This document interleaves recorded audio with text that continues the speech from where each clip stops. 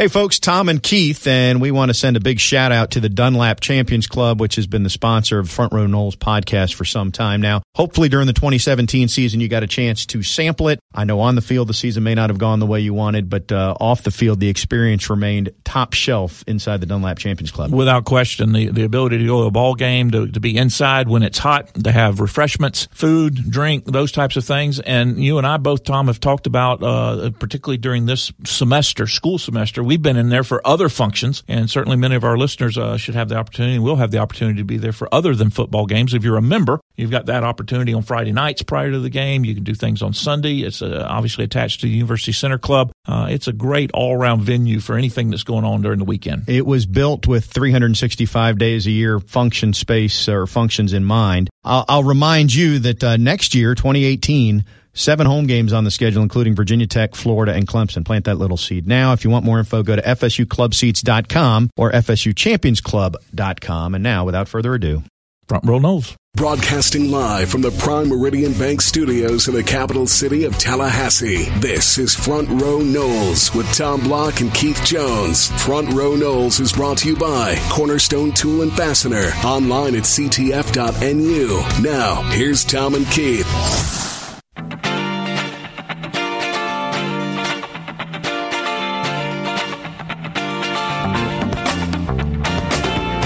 It is that time again, only with an exclamation point this time around, KJ. Maybe even 2 of them.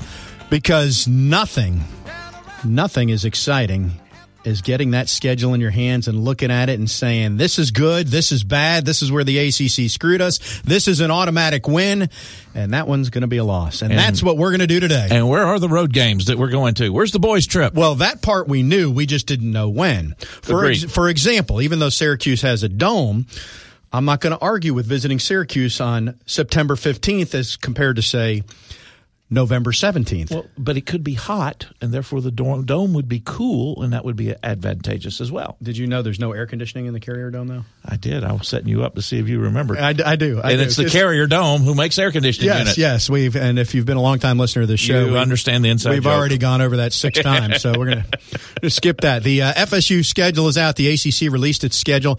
Caught everybody off guard this week when the ACC communicated that the schedule was coming this soon. When I say caught everybody off guard, even FSU Athletics didn't expect it coming this week until 48 hours ago. They thought this is typically is more of a later January, earlier February. But I'm going to subscribe to this theory, Keith. And so the SEC, they know which week, the way they do it, the rivals play, everybody plays the same weekend. But bottom line, a lot of the scheduling has to do with ESPN and TV influence.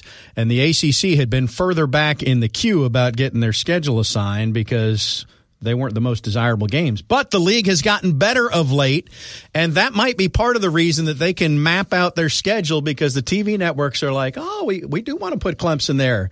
Clemson's been in the playoffs, still have Florida State. So maybe it has nothing to do with that, but I'm going to go with that. It'll make me sleep better tonight. I will agree. All right, so this is what we have right now. If you and you probably have seen this by now. We've known Labor Day night, Virginia Tech, Doak Campbell, first game of the Taggart era. What you got? I like it.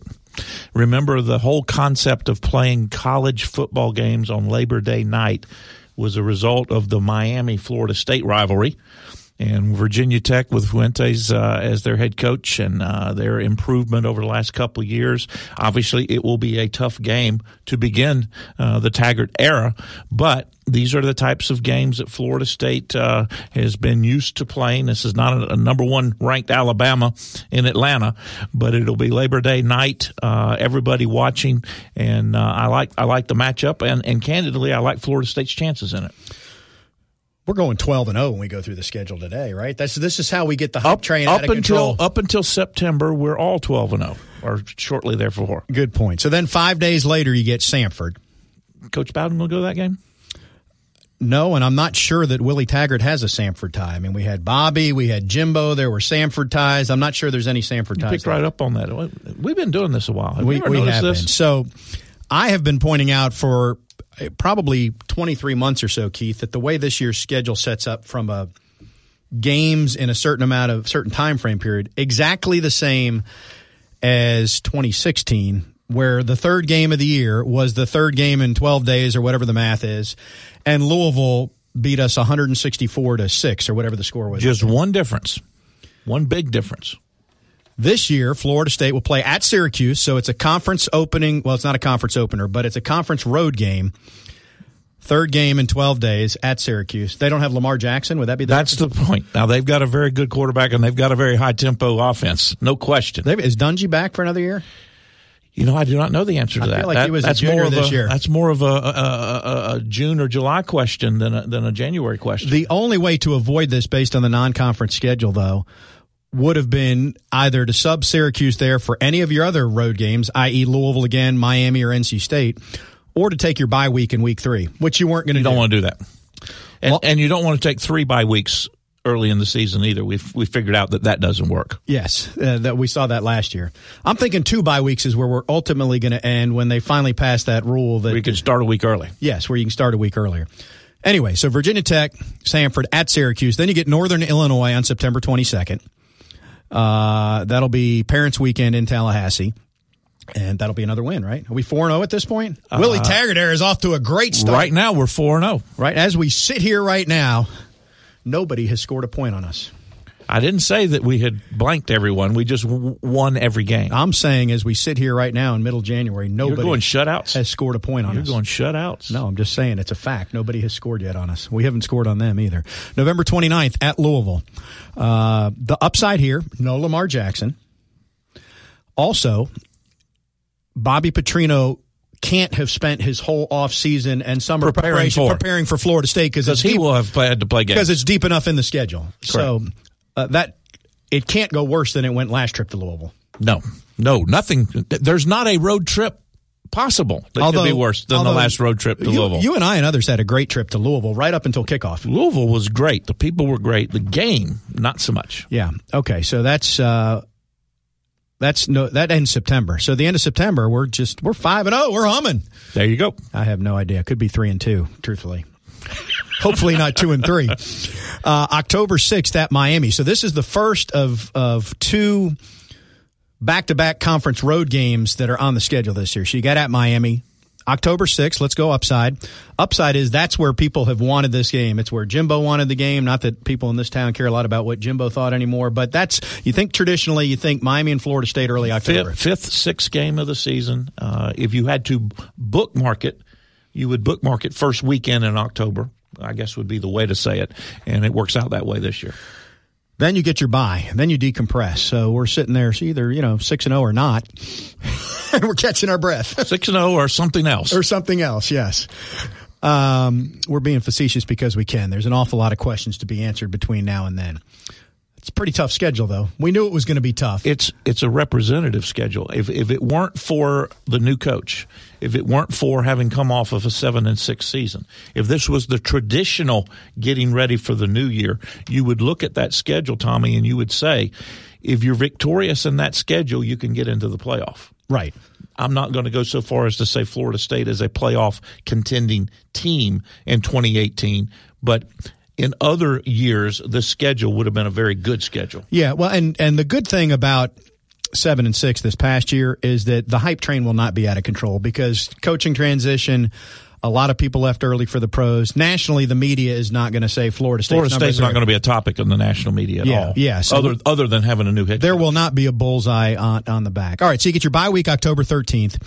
Then you get Wake Forest at home, which will be homecoming for Florida State October 20th.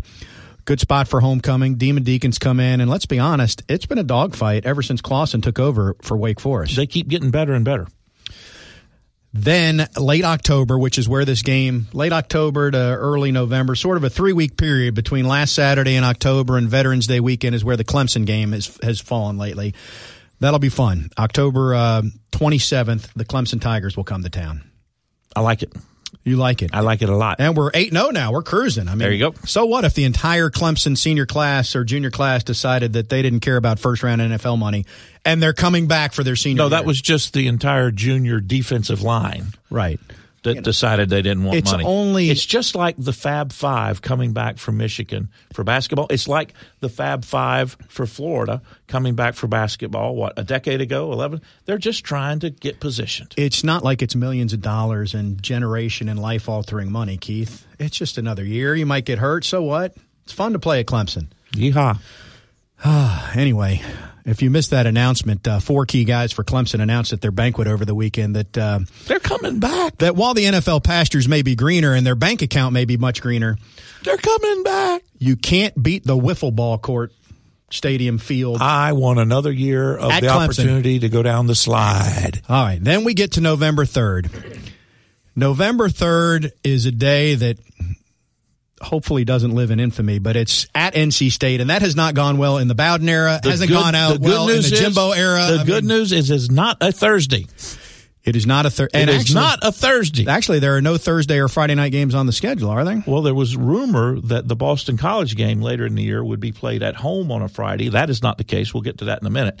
But more importantly, the NC State game is not on a Thursday. That might be the best news of this schedule. So that's November 3rd.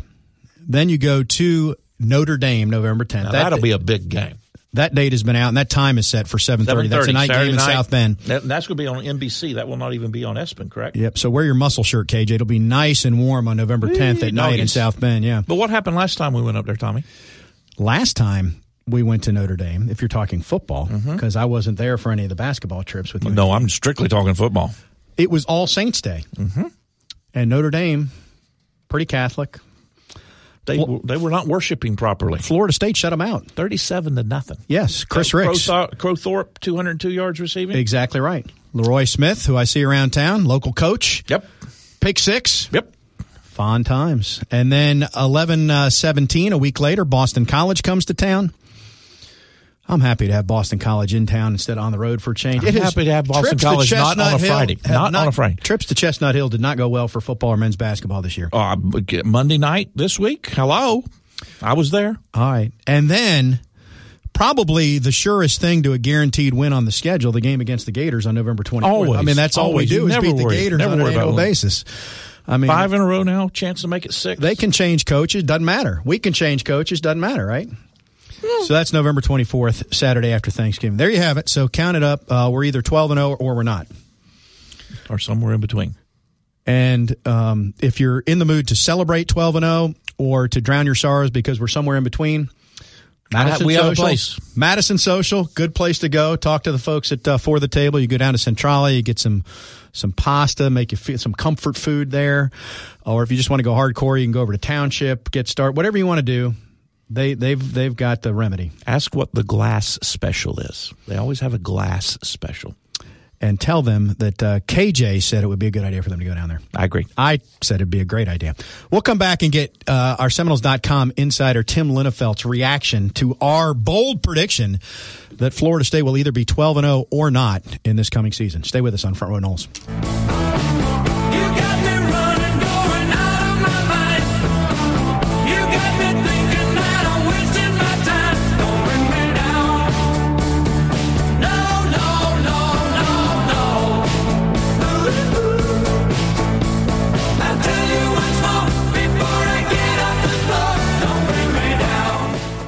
Front Row Noles on 97.9 ESPN Radio is presented by Hobson Chevrolet of Cairo, Georgia. Get your best deal the Hobson way. Now, back to Tom and Keith.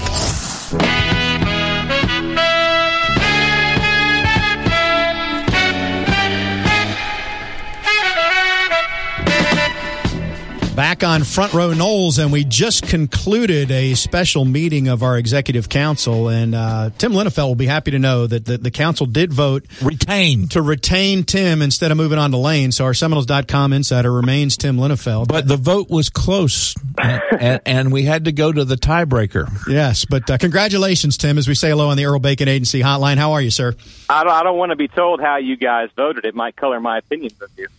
Well, what about the army of thousands that comprise the rest of the council? I mean, exactly. These are influential people. Well, I think we can see by the fact that I'm on here how that turned out. So I'll rest easy. Oh, yes. We're going to play that card. As I mentioned, Tim joins us via the Earl Bacon Agency hotline, the Earl Bacon Agency, ensuring your future together. All right, Tim, Keith and I just concluded the first segment of the show. We went game by game, and we went out on a big fat limb and boldly predicted that FSU will either be 12-0 this year or not. So do you agree with that sentiment? Yeah, I think so. I think that seems pretty reasonable, particularly at this early stage of the season. Yeah, 12-0 or not 12-0, I can get behind that. Yeah. We did have a disagreement, a war of words, if you will, because I interpreted some of what Tom said that the first 4 games would be a shutout, and he was trying to say no, they would just be wins. But so, what's your feelings about whether the first 4 games might be a shutout?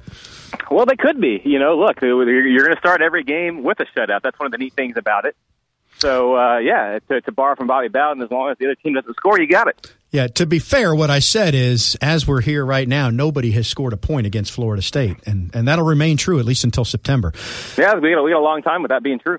So your general thoughts, reaction to the schedule. We knew who the opponents were, and we knew there would be 5 road games because FSU's going to Notre Dame. We knew there was a Monday night opener against Virginia Tech and that the season would end against Florida. But general thoughts now that we know the rest of the parts and pieces. Well, it's pretty tough, right? I don't know. It might be a little less daunting than last season by virtue of the fact that Alabama is no longer on the schedule. But when you swap out Duke in the Coastal for Virginia Tech, that ups the degree of difficulty as well. A few thoughts. One, that Virginia Tech game feels really important, doesn't it? Just for the overall tone to start the season. When you look back at the games that will come later in the year in the conference slate, banking that early win against Virginia Tech to me feels like a pretty big deal. And then there's those 2 road swings at Louisville and at Miami is going to be a challenge. And then at NC State and at Notre Dame later in the season. Those are pretty serious back-to-back road trips. The NC State-Notre Dame swing also comes after playing Clemson. So you're going to play Clemson, NC State, and Notre Dame in a 3-week span. That's not going to be easy. So you're going to find out what this team's made of. I think from a fan's perspective, it's pretty awesome. Like, there's some really cool games on there. Obviously, having Clemson in Florida at home is always a nice thing. Going to Notre Dame is a pretty unique and special place, a special event for any college football fan. There's a lot of marquee games on this schedule, and I think it's a challenging schedule, but that's kind of what we're here for, right? The comment can be made that if you were not coming off of 7-6 season and did not have a first-year head coach, that this is a schedule that could get you into the playoff. Yeah, I think they can all get you into the playoff at this point, right? if you're playing in a Power 5, you're playing in the ACC, and given the ACC's place, with the improvements that the league has made, pretty much top to bottom. Yeah, if you have a big year, win the ACC, only lose 1 or 2 games, then you get the playoff. But so even coming off a 7-6 season with a new head coach, if you have the right kind of success with this schedule, there's no doubt you're going to be in the playoff. So 2 things. One, Keith, and we revisit this. Remember when the playoffs started, everybody was afraid that the ACC was going to be the one left out. Now here we are, and it's gone the other way. The ACC has been near the top, some of that Florida State early on, and most of it Clemson of late. But the other point I was going to make is that there will not be high expectations nationally for this FSU team, Tim. So if Florida State does get some momentum behind them, if things go well, they become what Miami was this past year. All of a sudden, how in the world did they win at Louisville and at Miami back-to-back? And the next thing you know, you're number 9 in the country, and it's mid-October, and you're right in line. Well, no, I agree with you on that. In fact, I would take it a step further. Look, you kind of saw it with Miami, right? People want for the heavyweight programs to be good. If Florida State is 6-0 after that Miami game, which is in the realm of possibility, I mean, they're probably going to be top 5. At that point, you'd have beaten Virginia Tech, you'd have beaten Louisville, you'd have beaten Miami. At the midway point of the season, going into your bye week, I think there's a pretty good chance that they're even higher than what you were saying there. I don't think it's out of the realm of possibility that happens. But it's even coming off a 7-6 season, we still think there's a talented roster. We still think that Willie Taggart is a good coach who can figure out some good things to do with this roster. All these games, there's not a single game on Florida State's schedule that I would look at it and say, oh, gosh, I don't know how they could win that game. I don't think that's a winnable game. There isn't one, and there hasn't been one, quite frankly, in several years. I think that's still true. The question, as always, is there's just so many of those types of challenging games. Almost the law of averages sort of suggests that they're going to have a hard time in 1 or 2 or maybe more of them as last season showed us. But yeah, like they absolutely could, go on a run and be right back in the thick of the national conversation sooner than maybe we think. And it's not like a Miami situation either, where they've been waiting for several years to have a season like the one they had last year.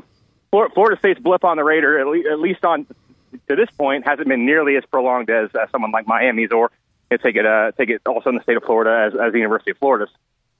Well, I think you make a very good point in that you trade Duke for Virginia Tech, and while Virginia Tech has been down, with the exception of the last couple of years for a 5-year period, they're back playing their brand of ball. Louisville, obviously, you got to think is going to fall off a little bit with a new quarterback, but you never know.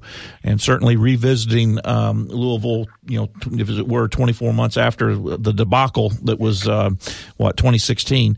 I think that the interesting thing to me is we're getting back, Tim, to what us old timers would consider the schedule is supposed to be. You're supposed to play Miami, the 4th or 5th game of the year. Let's just say the first weekend in October. That's that game. And then you save Clemson towards the latter part of the schedule. So hopefully both teams have got a good roll going and the ACC gets spotlighted.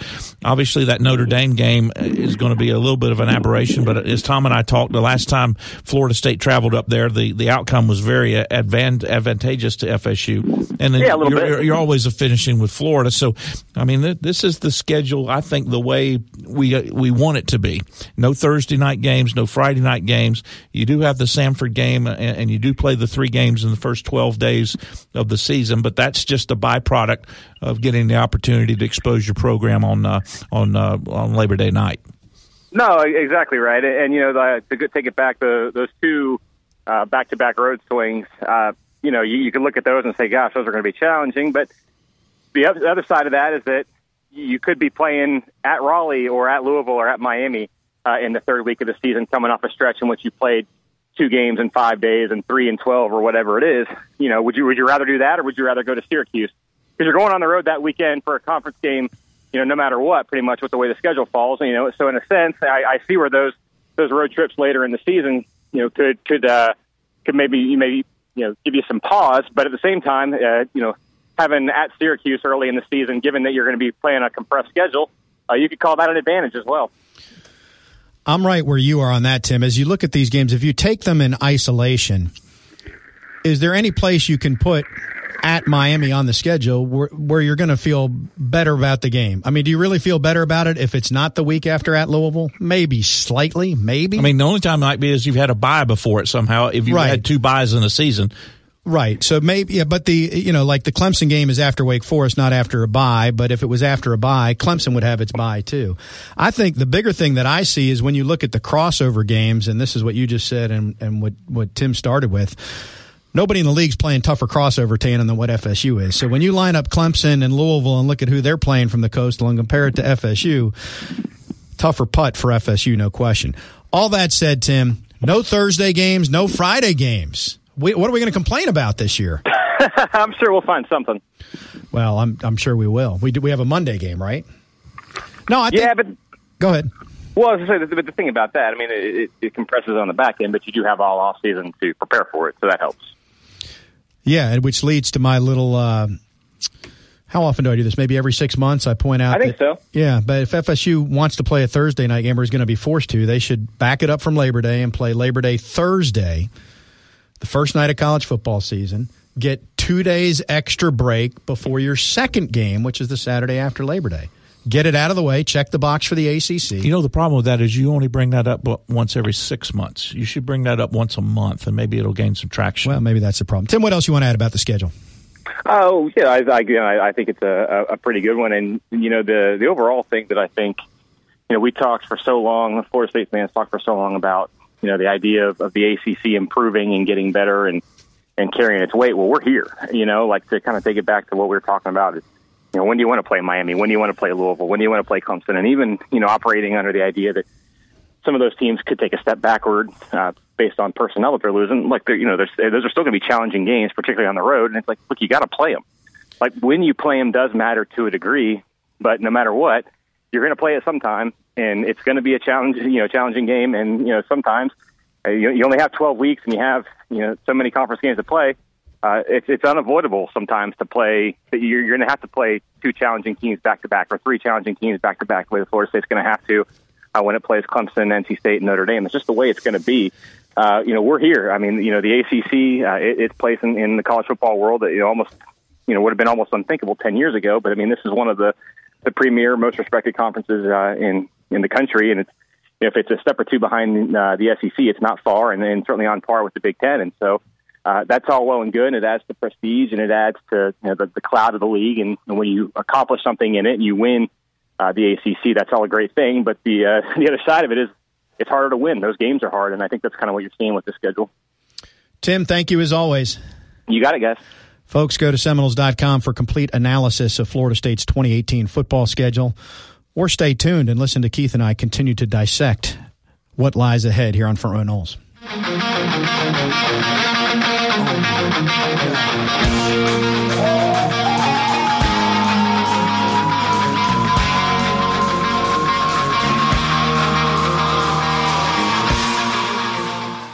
Front Row Noles is brought to you by Cornerstone Tool and Fastener. Online at ctf.nu. Here's Tom and Keith.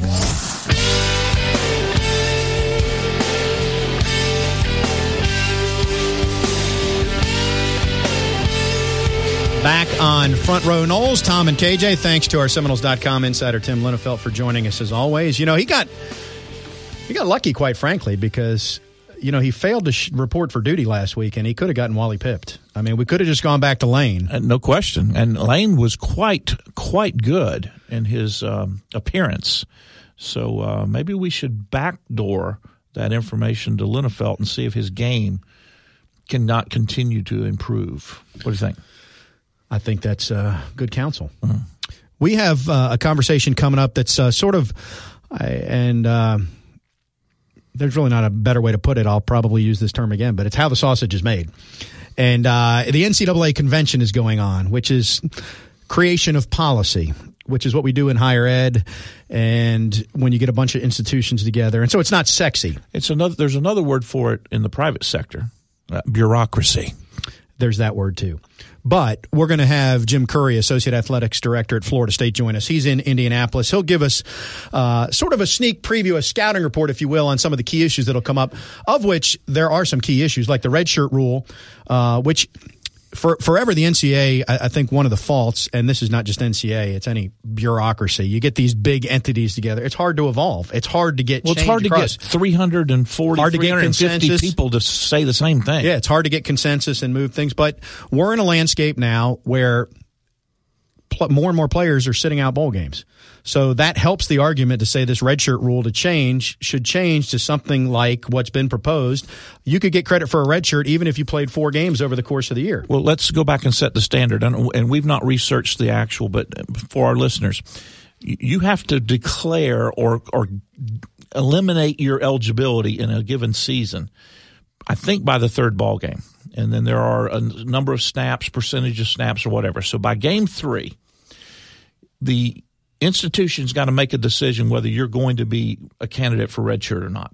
Once that decision is made, you quit dressing. You may travel with the team, but you're not playing.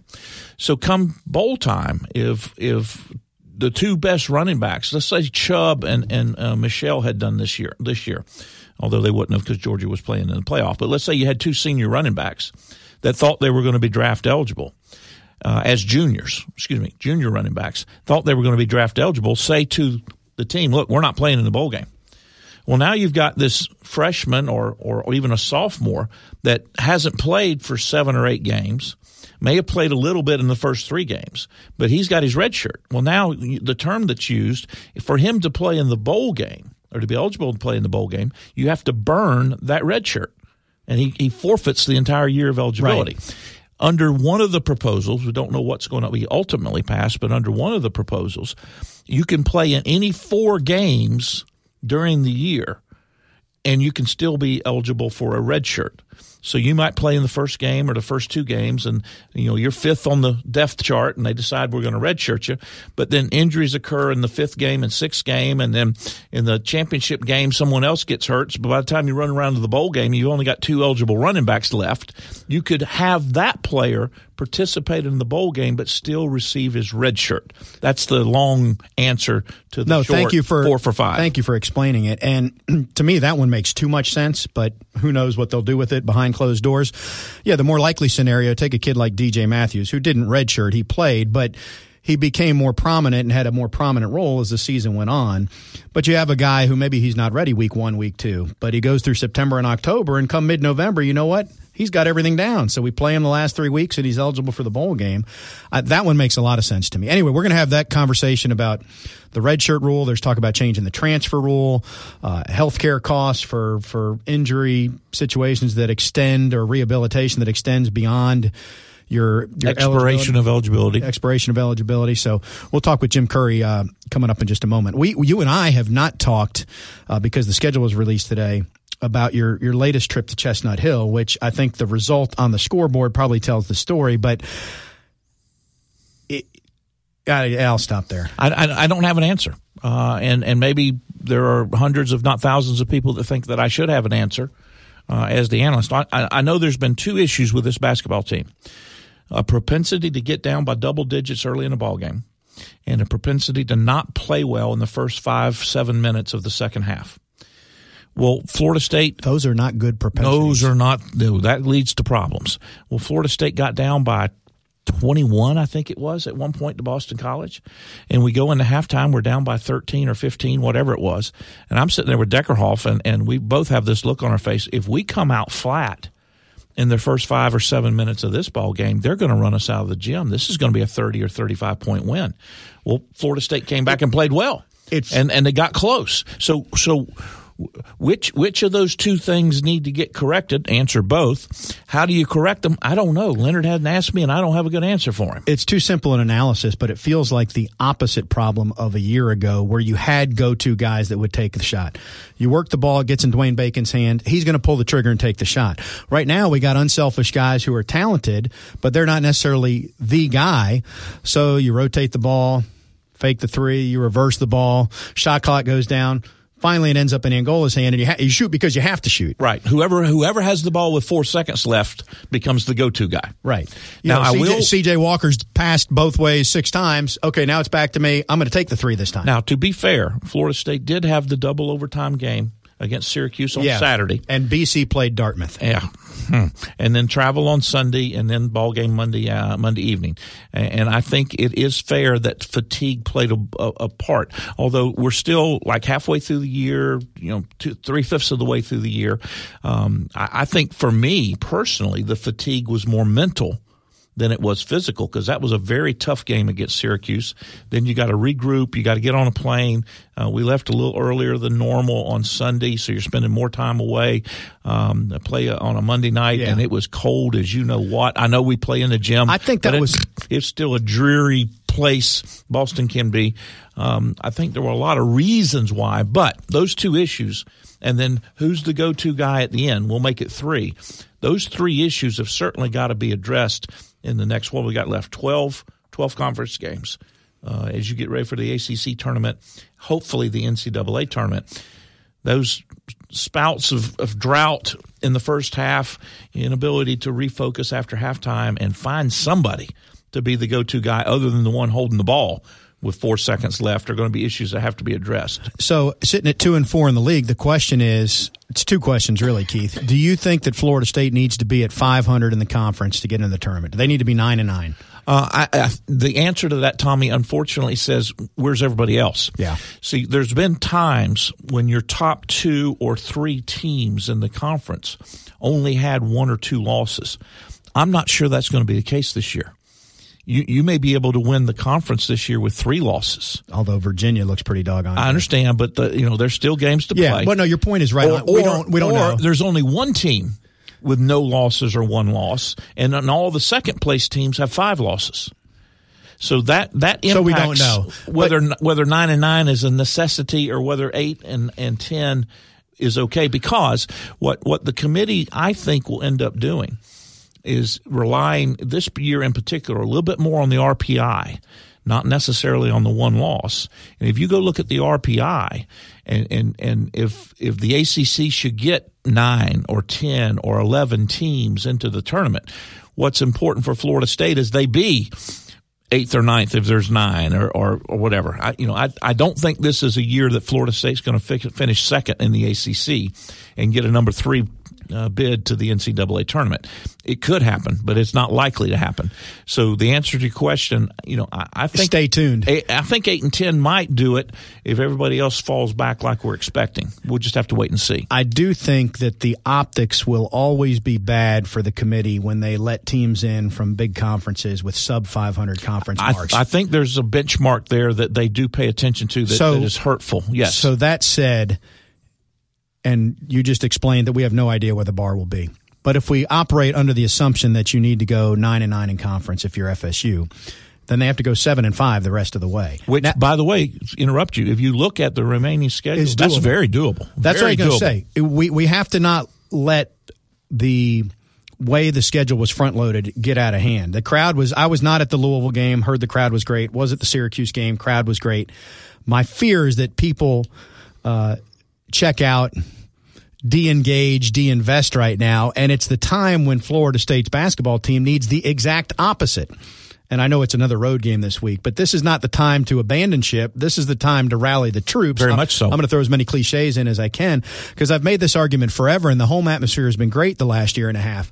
If you look back at a lot of years where FSU missed the tournament by 1 game, maybe 2, you go find that home schedule, and you can find one game they lost by 3 points or 1 point. With 5,000 people in the stands. With 5,000 and no home court edge.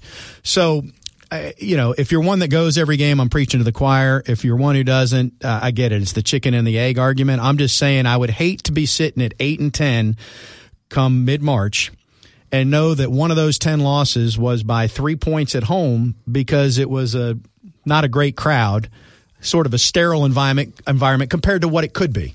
Well, I will say this. If you're wanting to go somewhere to do something for entertainment value, win or lose, this edition of the Florida State basketball team, pardon me, this edition, Tommy, is worth the investment. They're fun to watch.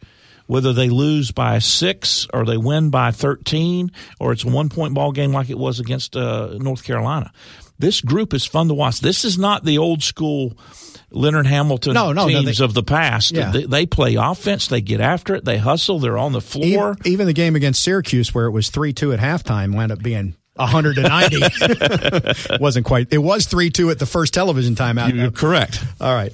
We're going to take a timeout. We'll come back and we'll bounce away from basketball. We'll get into the NCAA policy discussion. A lot of things that could have significant impact on the field in future years. We'll have that discussion when we continue. I will remind you, though, that our good folks at Cornerstone Tool and Fastener are who you should visit if you've got a do-it-yourself project that needs to be finished. Say hello to Ron and his knowledgeable staff. They've got a couple locations, 1110 Stuckey Avenue, 3269 Crawfordville Highway. You can dial them up at 580-1200. I guess you don't really dial. You just tell Siri to call that number. Hey, Siri, Ron. Call 580-1200. Yeah, hopefully he's programmed in there as Ron. You can visit him online at ctf.nu, and we appreciate Cornerstone Tool and Fastener. Jim Curry joins us next. It was a beautiful day. Sun beat down. I had the radio on. I was driving. The trees went by. Me and Del were singing. Front Row Knowles on 97.9 ESPN Radio is presented by Hobson Chevrolet of Cairo, Georgia. Get your best deal the Hobson way. Now, back to Tom and Keith.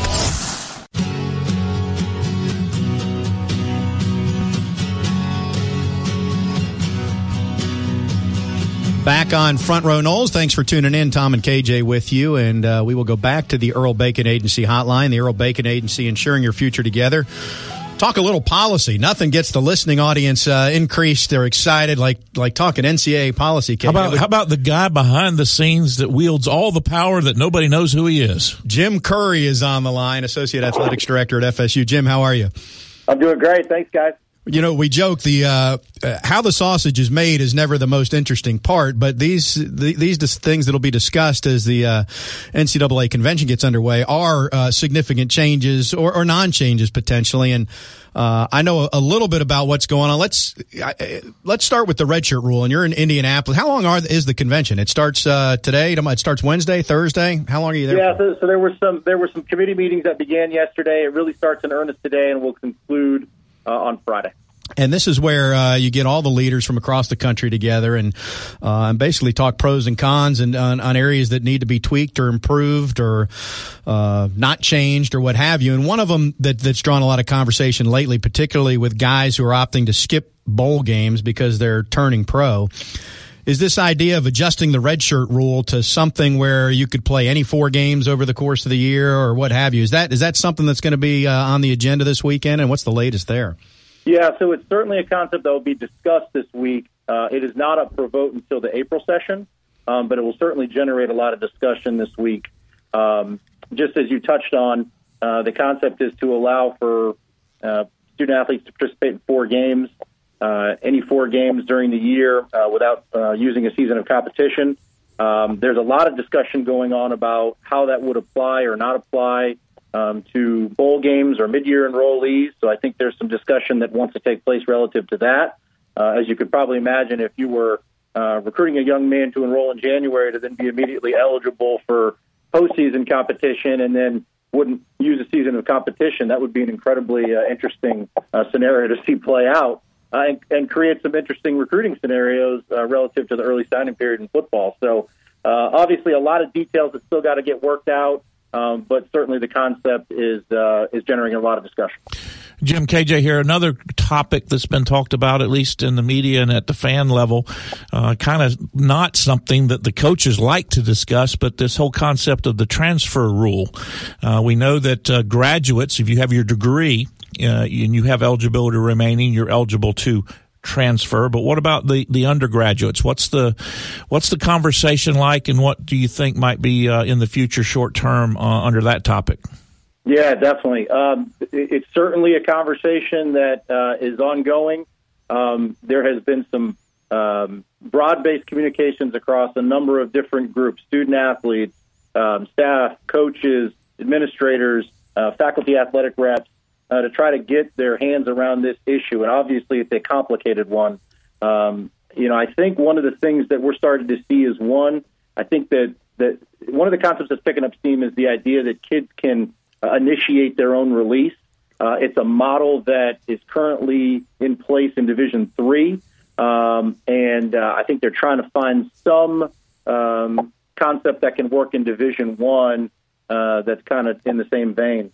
Another thing that they're spending a lot of time talking about is the idea of preventing schools from blocking transfers to other institutions and at the same time not tying athletic scholarship to those permission to contact. So right now, the way the rule is set up is you have to request permission to contact specific institutions. Your home institution can block to specific schools. There's an appeal process. How fruitful those appeal processes are vary among institutions. But at the same time, that permission to contact at institutions is tied to the ability to receive athletic scholarship. And so that's a little unsettling for a lot of folks. And so that's generated a lot of conversation in the interest of student well-being and access to educational opportunities, other schools. So I do anticipate there being some action there later this year. But one of the things that continues to be an ongoing conversation is the one-time transfer rule, the ability to be immediately eligible upon transfer. We certainly have that in some sports now and not in others. There is an appetite among some for some uniformity in that rule, one way or the other. And with that, it's generated some conversation about tying academic success to the idea of immediate eligibility and really incentivizing individuals who transfer for sound academic progress. And part of the rationale for that is really tied to unequivocal data that suggests transferring institutions has a negative impact on degree progress. And so if I can interject there for our listeners, what we're saying is I'm a junior at Florida State, and I'm not getting playing time. I'm on the third team.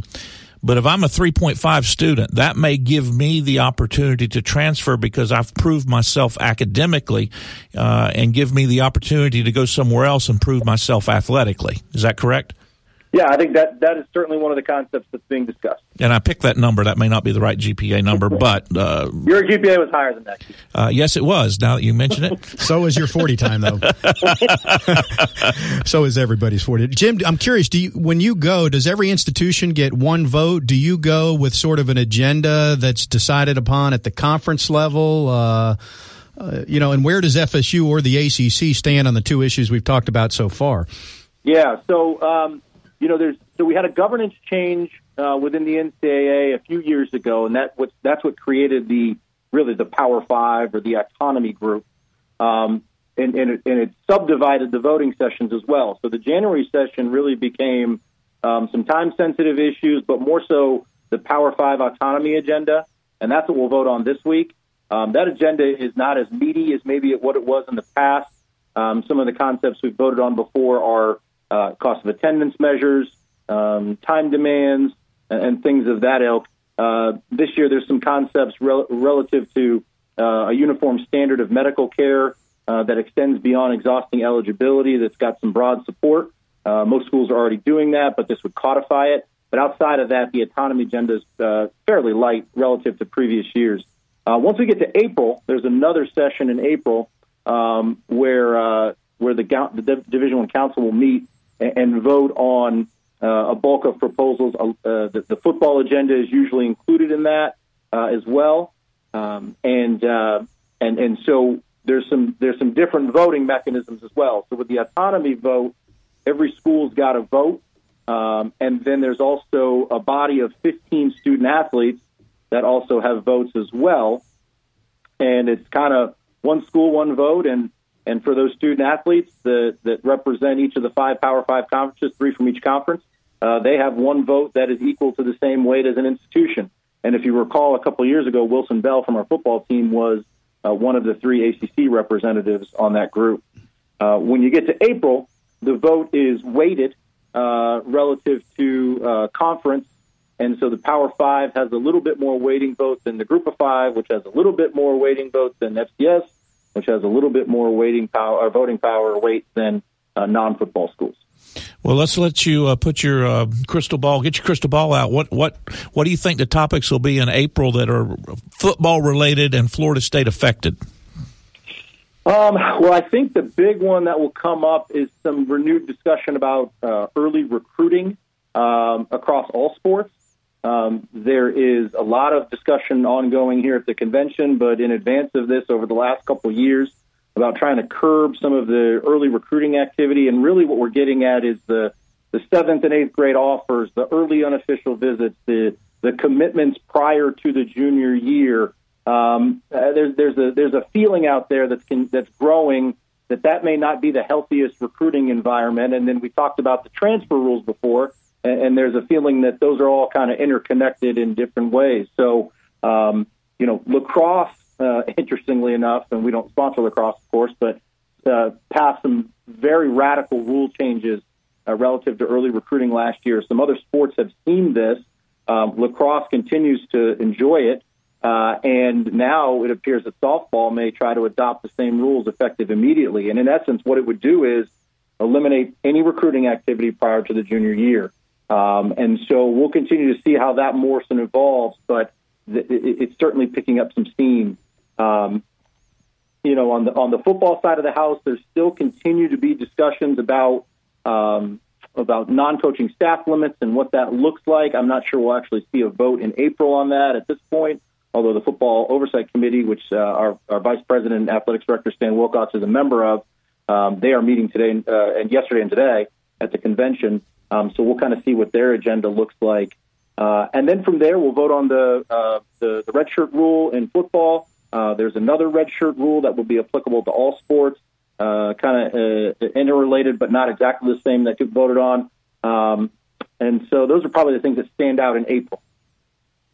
Talking with Jim Curry, Associate Director of Athletics at Florida State, who's in Indianapolis for the NCAA convention. Another topic, and as I introduce it, Jim, I don't even know where Florida State is currently on this, but with players not being compensated, and obviously in recent years they've gotten cost of attendance. I say players, student athletes, to use the NCAA term. There's also discussion about ongoing medical costs, i.e. I hurt my knee when I was a junior at FSU, but now it's 10 years later and I really can't walk, or I'm having ongoing lingering issues. I know that's a big topic. Where is Florida State right now? If somebody on the 2002 team, whatever sport, is having ongoing issues, is that covered by FSU, or are they on their own? How is that handled? Yeah, so I think that's really an individual analysis. And obviously, the further out you go, the harder it is to be able to directly tie it to an athletic injury that occurred while a student athlete was participating. But I will say this generally, and I've got some specific examples over the last couple of years that I can think of. I think we've done an outstanding job here at Florida State of ensuring that any student athlete who's injured as a result of their participation in athletics receives treatment and rehabilitation to the point of full recovery. And like I said, there's a number of specific examples I can think of off the top of my head over the last couple of years. This would include individuals who may even be graduated and we pay for their costs to remain in the locale of the institution to see their rehab through. I don't think Florida State is alone in that. We've as an industry, we've studied that issue and have found that across the Power Five, at the very least, that's a similar approach that most institutions are taking. The Pac-12 codified in their bylaws a couple years ago a mandatory access to medical care for athletic injuries 4 years beyond the expiration of their eligibility. And what we're talking about at convention this week actually is voting a similar concept into place that would require at least 2 years. And again, one of the things that worries me a little bit about that concept is that, we're going to vote on it, and I'm sure it'll pass, and it will be codified in the legislation. And there'll be this suggestion that may not be happening right now, so we need to vote on it and make a rule. When in fact, the work that was done outside of the NCAA by some independent researchers found that in fact is occurring across the Power Five and is already in place. Well, I'd like to add one more item to that. I think there should be mandatory weight loss counseling available to former athletes for a lifetime. Well, you're looking at me kind of crazy there, Tom. I just wasn't sure where you were going. Some of us suffer from other problems, Jim. That's what I'm trying to say.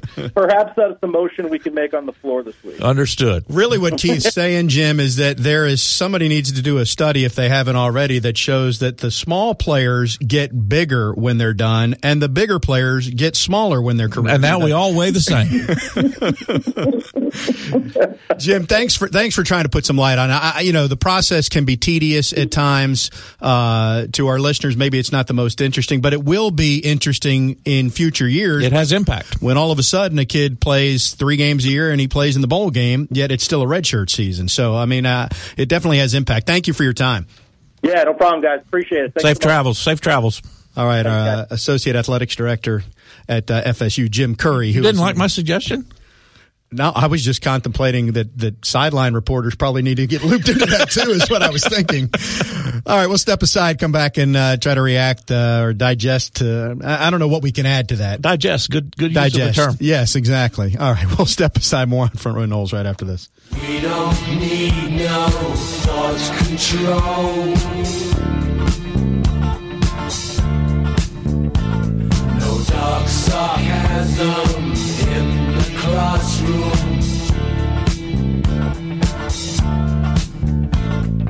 Teacher, leave them kids alone. Front Row Noles is brought to you by Cornerstone Tool and Fastener. Online at ctf.nu. Here's Tom and Keith. Okay, we put the wraps on it thanks to Jim Curry and Tim Linnefelt. KJ, you and I were talking about trips to Boston not being fruitful for basketball and football this past year. And lo and behold, I hadn't even seen this, but the Boston Red Sox today announced 2 back-to-back days of college baseball at Fenway Park. Army-Navy on April 20th. Our listeners don't care.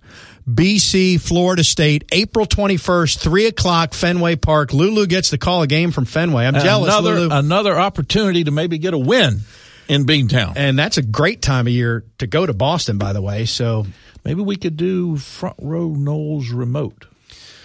Let us talk. We could have our executive council get with the powers that be here and see if that works.